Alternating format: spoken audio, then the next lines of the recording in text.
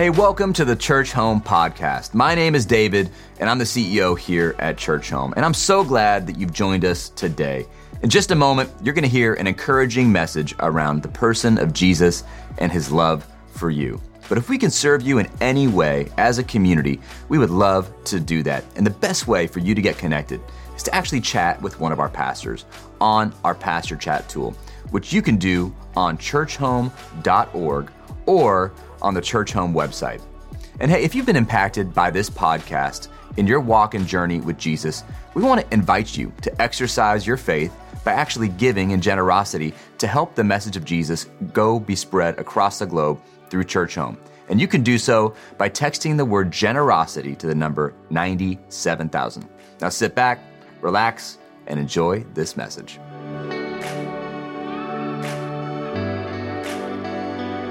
Amen. You may be seated. God bless you. Hallelujah. Thank you, Lord Jesus. Thank you, Lord Jesus. 11 years ago, just about this week, we had a very unusual experience become part of our history. I've told the story before. Forgive me if you've heard it, but bears repeating, especially on our anniversary. You know, when you have an anniversary, Jenny and I just had our 31st anniversary this last week. And amen. And on any anniversary, birthdays, anniversaries, different things, you rehearse and you go back and, appreciate your history and some of those things. Well, it was 11 years ago, probably just about this week, and I was awakened on a Tuesday morning. I just came out of sleep with a word from the Lord. I mean, God just spoke to me so much it was like audible. It's the closest thing probably that I've had to an audible voice. And the Lord said, cast your net on the other side. And man, it was clear. And I thought, okay, amen, Lord. Yeah, more. Talk to me. And he didn't say anything else. And I said, what do you mean by that? Did we start our church on the wrong side of town? What's going on? Talk to me, Lord. Silence, nothing. Got up, refreshed myself, knelt back down, started praying. Okay, Lord, come on. Keep talking. Nothing, just nothing.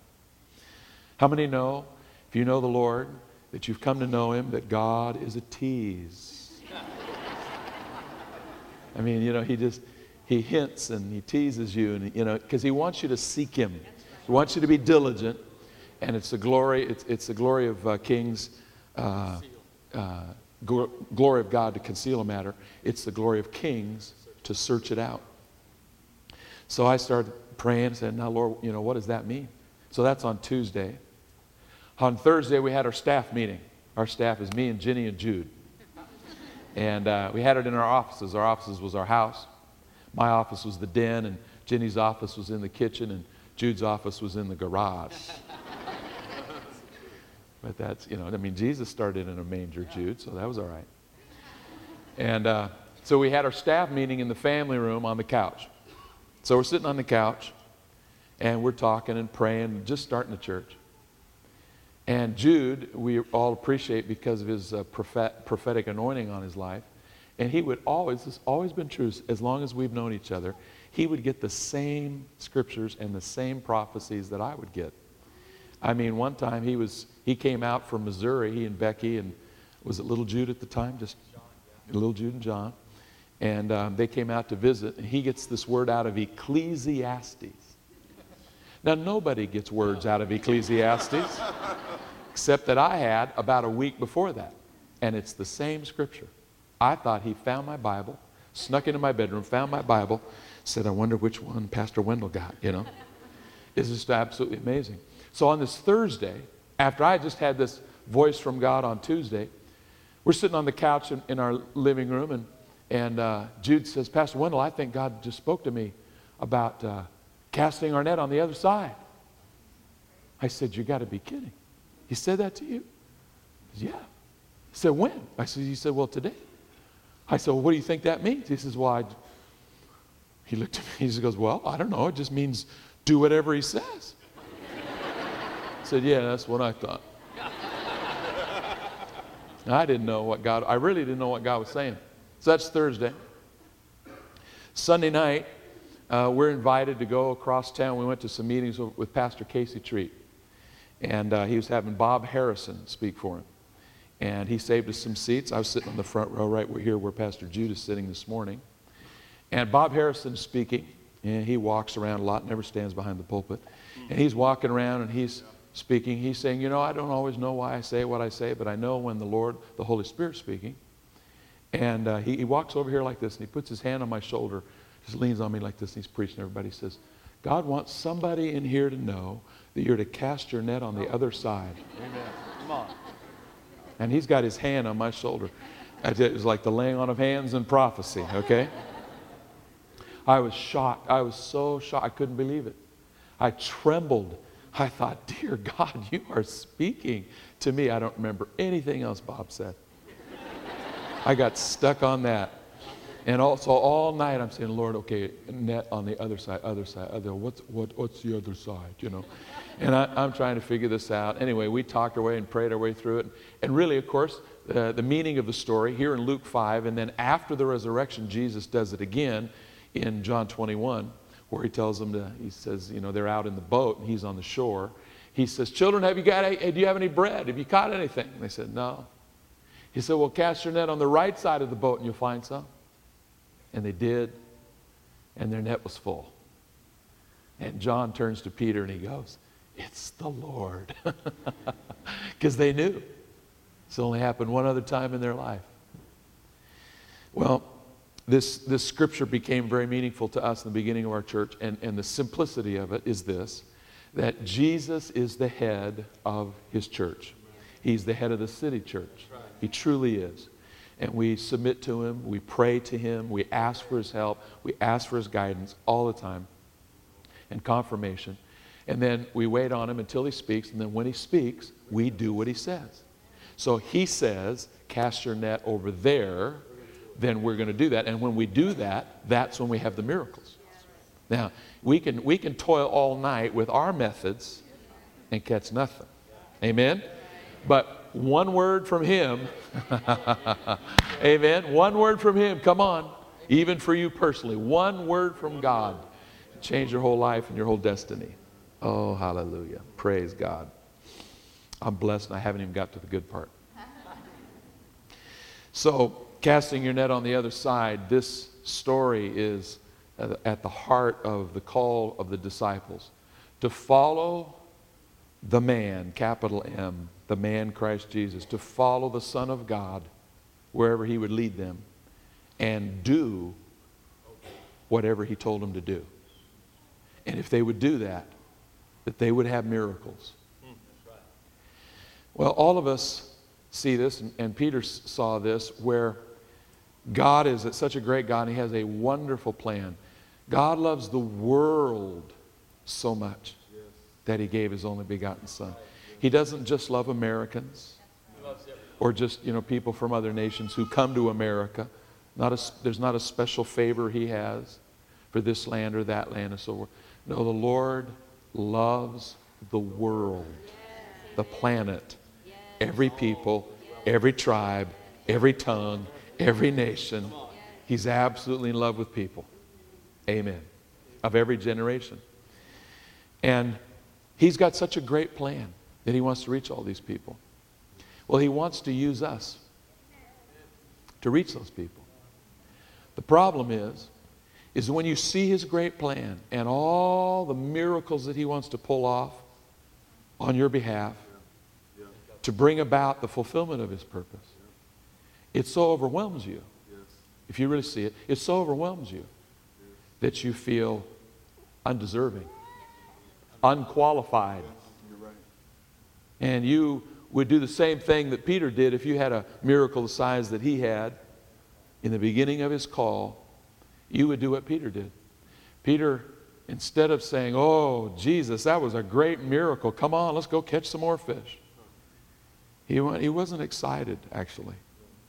It was an overwhelming, unbelievable miracle that took place, so that nets that were made for fishing were breaking, and boats that were meant to contain them were sinking. And Peter falls at Jesus' feet and says, Lord, you shouldn't be in my boat. I'm a sinful man. You don't understand. I'm a sinful man. There's no way you should do stuff like this for me. I'm a sinful man. I think James and John felt the same. Doesn't say that they said anything, but probably felt the same. Jesus' response. Jesus says, don't be afraid. I think he smiled a little bit, and I think he said, don't be afraid. From now on, we're going to catch people. We're going to catch men. And what he says, what he's saying in that statement, even though Peter is expressing really a pretty accurate description of himself. Lord, get out of my boat. I'm a sinful man. You don't understand. I'm a sinful man. You really shouldn't even hang out with me. The Lord says, no, I know that. But we're going to go catch people together. We're going to capture people's hearts.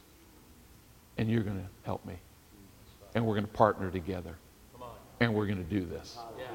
And I'm going to use you, Peter. And as I was reading this and meditating on this week, and I had other plans. I had Joshua plans for you today. Some really good ones.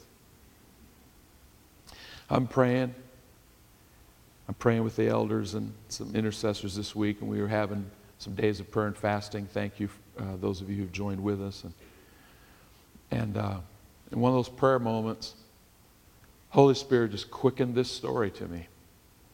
And I've read this story, and I've read this story, and I've read this. It's certainly in my top 10 out of all the Bible stories in the book.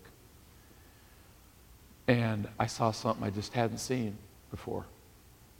And there's a phrase that I felt like the Lord said, that's the message. And the phrase in Luke chapter 5 was when Jesus, in his response to Peter, he says this. He says, from now on, from now on,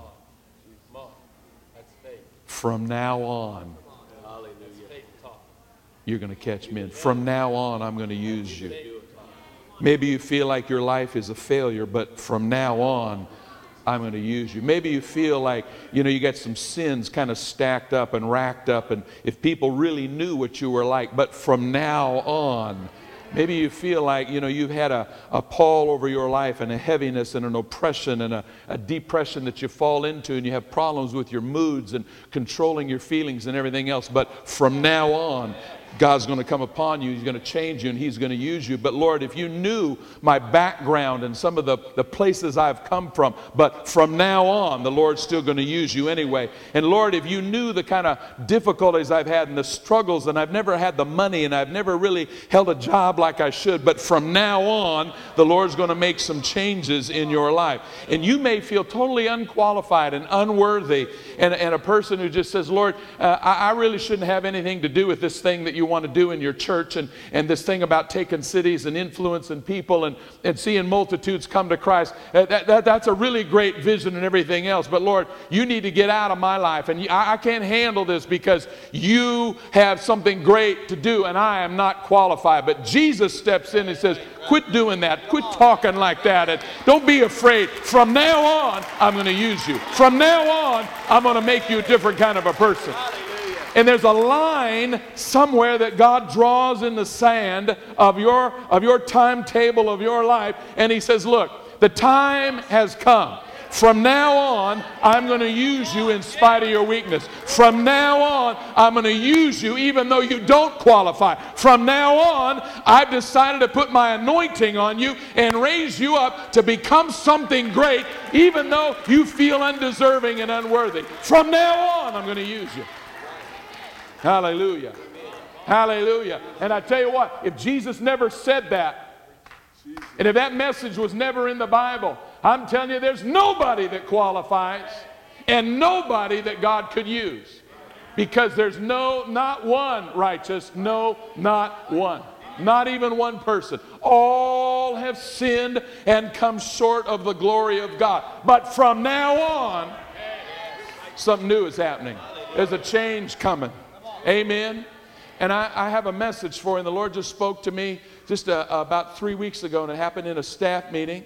And I knew it was from the Lord, and I knew it was for our church. Hallelujah. Some of you had no clue when you came to church. You just came to church, same old church. Yeah, well, praise God. Hallelujah. It's Sunday. We got to go. What time is it? We better get going. Time to go back to church. Do another round. Do a little, read a little bit. Glory to God. Praise God. Get in the car. Back to work. You come into church and God surprises you. A little intersection in your life. Draws a line, says, from now on.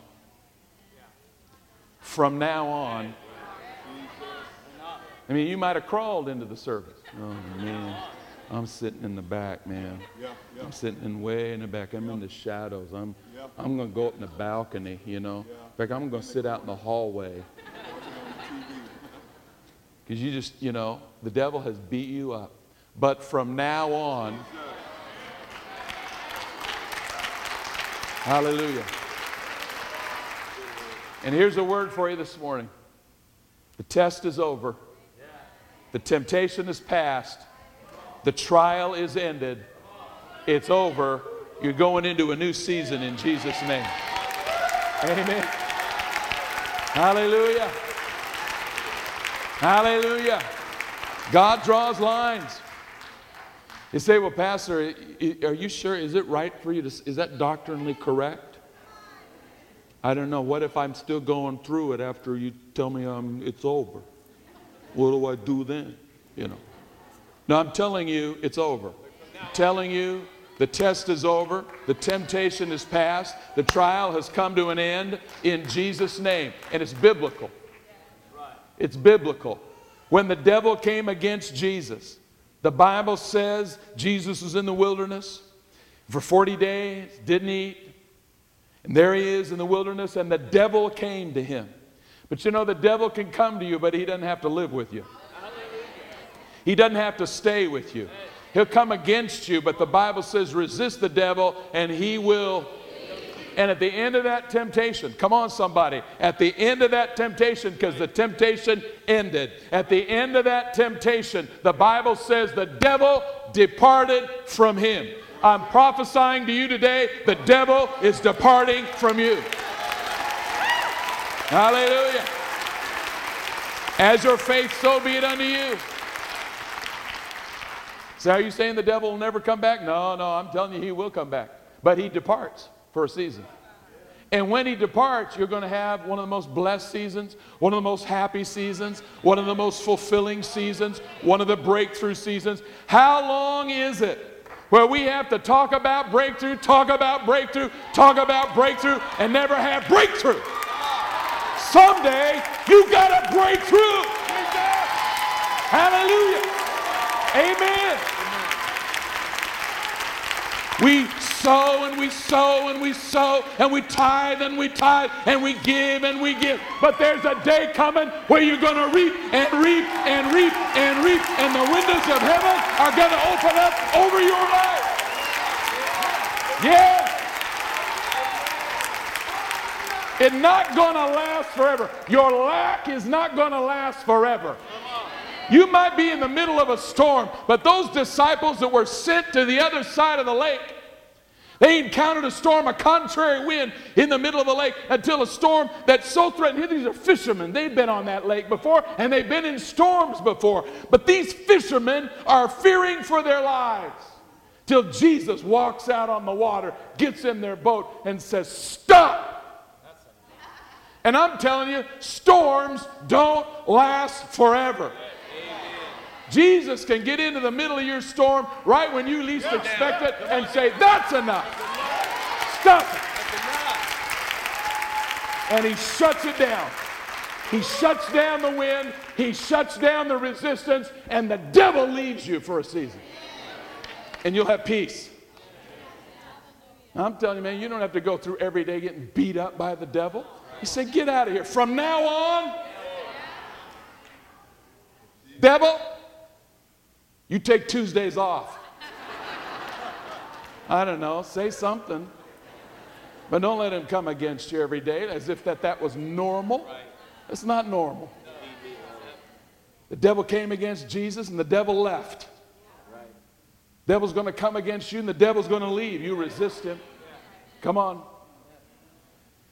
I've been changed by reading a verse in James chapter 1. Blessed, blessed, blessed, blessed is the man who endures temptation. The Bible doesn't say blessed is the man who overcomes temptation. And this is what's changing me. Because I have always felt, I'm a perfectionist. I see the standard of God. You read the Bible and you read all the best verses, and you feel like you don't measure up and you don't qualify. And when other people are passing tests, you feel like you're flunking. But the Bible doesn't say that you'll be blessed when you overcome. You will be blessed if you overcome. But the Bible says you'll be blessed if you just endure it. You just endure that temptation. Come on. I don't think there's probably one person in the room. Maybe we can have a show of hands. Maybe a half a dozen people. I doubt it. Who've ever denied Jesus, that he was your Lord and Savior? Peter did it 3 times in one night in front of some little girl. And Jesus takes Peter and makes him an apostle and leads the church. I'm telling you, if Jesus can use Peter, he can use you. And it's later Jesus talks to Peter and says, Simon, Simon, Satan has desired to have you that he might sift you like wheat, but I prayed for you. I have prayed for you, Peter, that your faith won't fail. And when you are converted, when you turn around, you come back to me, you will strengthen your brothers. I'm telling you, Peter absolutely flunked his test. And his reward? Apostleship. Nobody thinks about these things. It's like, well, you know, I went through this temptation and I really blew it and I really flunked out, so God can't use me. If he can't use you, he can't use me. And if he can't use us, he can't use anybody else. He's in a world of hurt. He's all on his own. He's going to have to come right back down, try to do this thing all by himself. He must have been crazy to leave the church in the hands of those 12 guys. You know? Think of it. They flunked. From our standards, not God's, our standards, they didn't pass the test. Not one of them. They all forsook him and fled. They all ran away from him. In the time when he needed them the most on the planet, in the flesh, they all left him. And he still loved them, and he still used them, and he still built a church on them. Didn't he? Didn't he? From now on, the mission is bigger than your mess. The cause is more critical than your faults. Come on. We got men to catch. We got people to capture here in the city. We got a net to cast, and we got a harvest to bring in. And if we sit around and we bow down at the feet of Jesus and we say, Lord, you can't use us. We're too sinful. Oh, he already knows that. He knows every detail. Aren't you glad God didn't reveal our sins to everybody?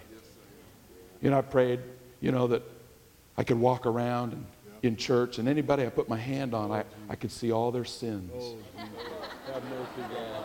Oh,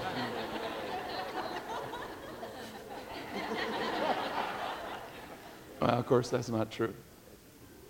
You thankful for that? Right. Yeah, you're thankful for that.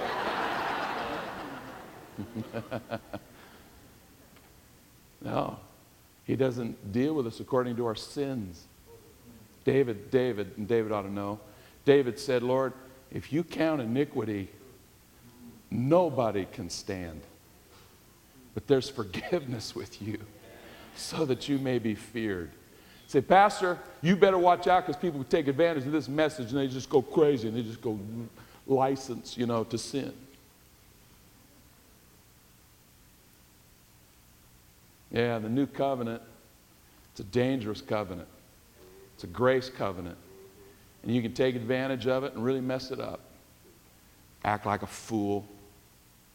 Live for yourself. Turn the grace of God into lasciviousness and sin. You're crazy you do that. Paul says, what should we say? So we sin so grace may abound? God forbid. How can we who are dead to sin live in it? How can we live in it anymore? No, we don't do that. You could. Demas forsook Paul. People walked off, went their own way. Yeah, you could do that. I'm crazy. You know what? We don't have time to worry about your foolishness if that's really what you want to do. There's a city filled, we're just talking one city, there's a city filled with people, hungry, thirsty, groping in the darkness, hoping, wishing they don't even know how to express it, wishing that someone would lead them to the truth, show them the way, feed them, nourish them, minister to them. And if you focus on your weakness the rest of your life, God will find somebody else. Somebody else. From now on, you're going to catch men. I'm going to use you. I'm going to use you in spite of you.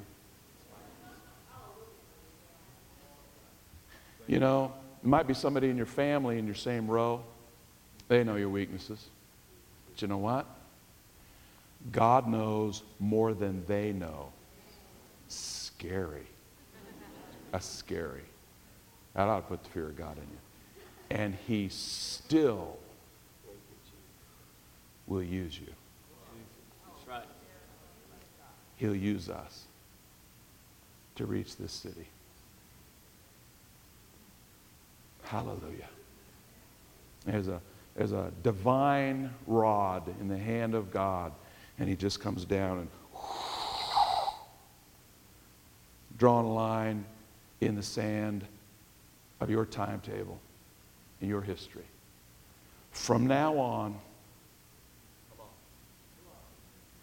we will catch men. Hallelujah. Hallelujah. Thank you for His grace. Thank you, Jesus. Now I want to pray for you today. I want to pray that you become a new person. That you will forget those things which are behind and reach forward to those things which are ahead and press toward the mark for the prize of the high calling of God in Christ Jesus. And quit pitying yourself and quit thinking about yourself and quit turning around and looking backwards. He who turns around once he's put his hand to the plow and turns around is not fit for the kingdom of God. Come on. We got a job to do. And the church is filled. The entire congregation is unqualified. Gosh, what do we do now? We draw a line, we step over it. But I'm here to tell you something this morning. If you have fought chronic disease and something in your body, it's over in Jesus' name. If you had long-standing financial troubles and you just never seem to get on top and you're in debt and you feel like you're sinking, I'm telling you, the test is over. You have endured a test in Jesus' name. Come on. Hallelujah. If you're having strife in your family or in your marriage and there's been a breakdown or there is a separation, I'm telling you, there's going to be a restoration and a reconciliation. The test is over. God is going to help you, whatever it means. If there's been an oppression and a heaviness that comes on you at times, you know, maybe it's every Tuesday. I don't know when it is. But for you, it's a certain afternoon. It's a certain time of the week. It's a certain place where you go, a certain set of circumstances that come together and the stars line up or something weird and that oppression comes upon you. In the name of Jesus, it's over and that's lifted. It's lifted in Jesus' name. There is therefore now no condemnation to those who are in Christ Jesus. From now on, there's therefore now no condemnation. No condemnation. No condemnation. Doesn't matter what your background is. Doesn't matter how despicable the sin was. Some of you are thinking that in your mind. You got your own caliber and you got your own category of sins. And you think that your sin is beyond my message. and it ain't. It is not. This is Jesus talking from that scripture. From now on, come on, there's no condemnation. I lift it off of you in Jesus' name.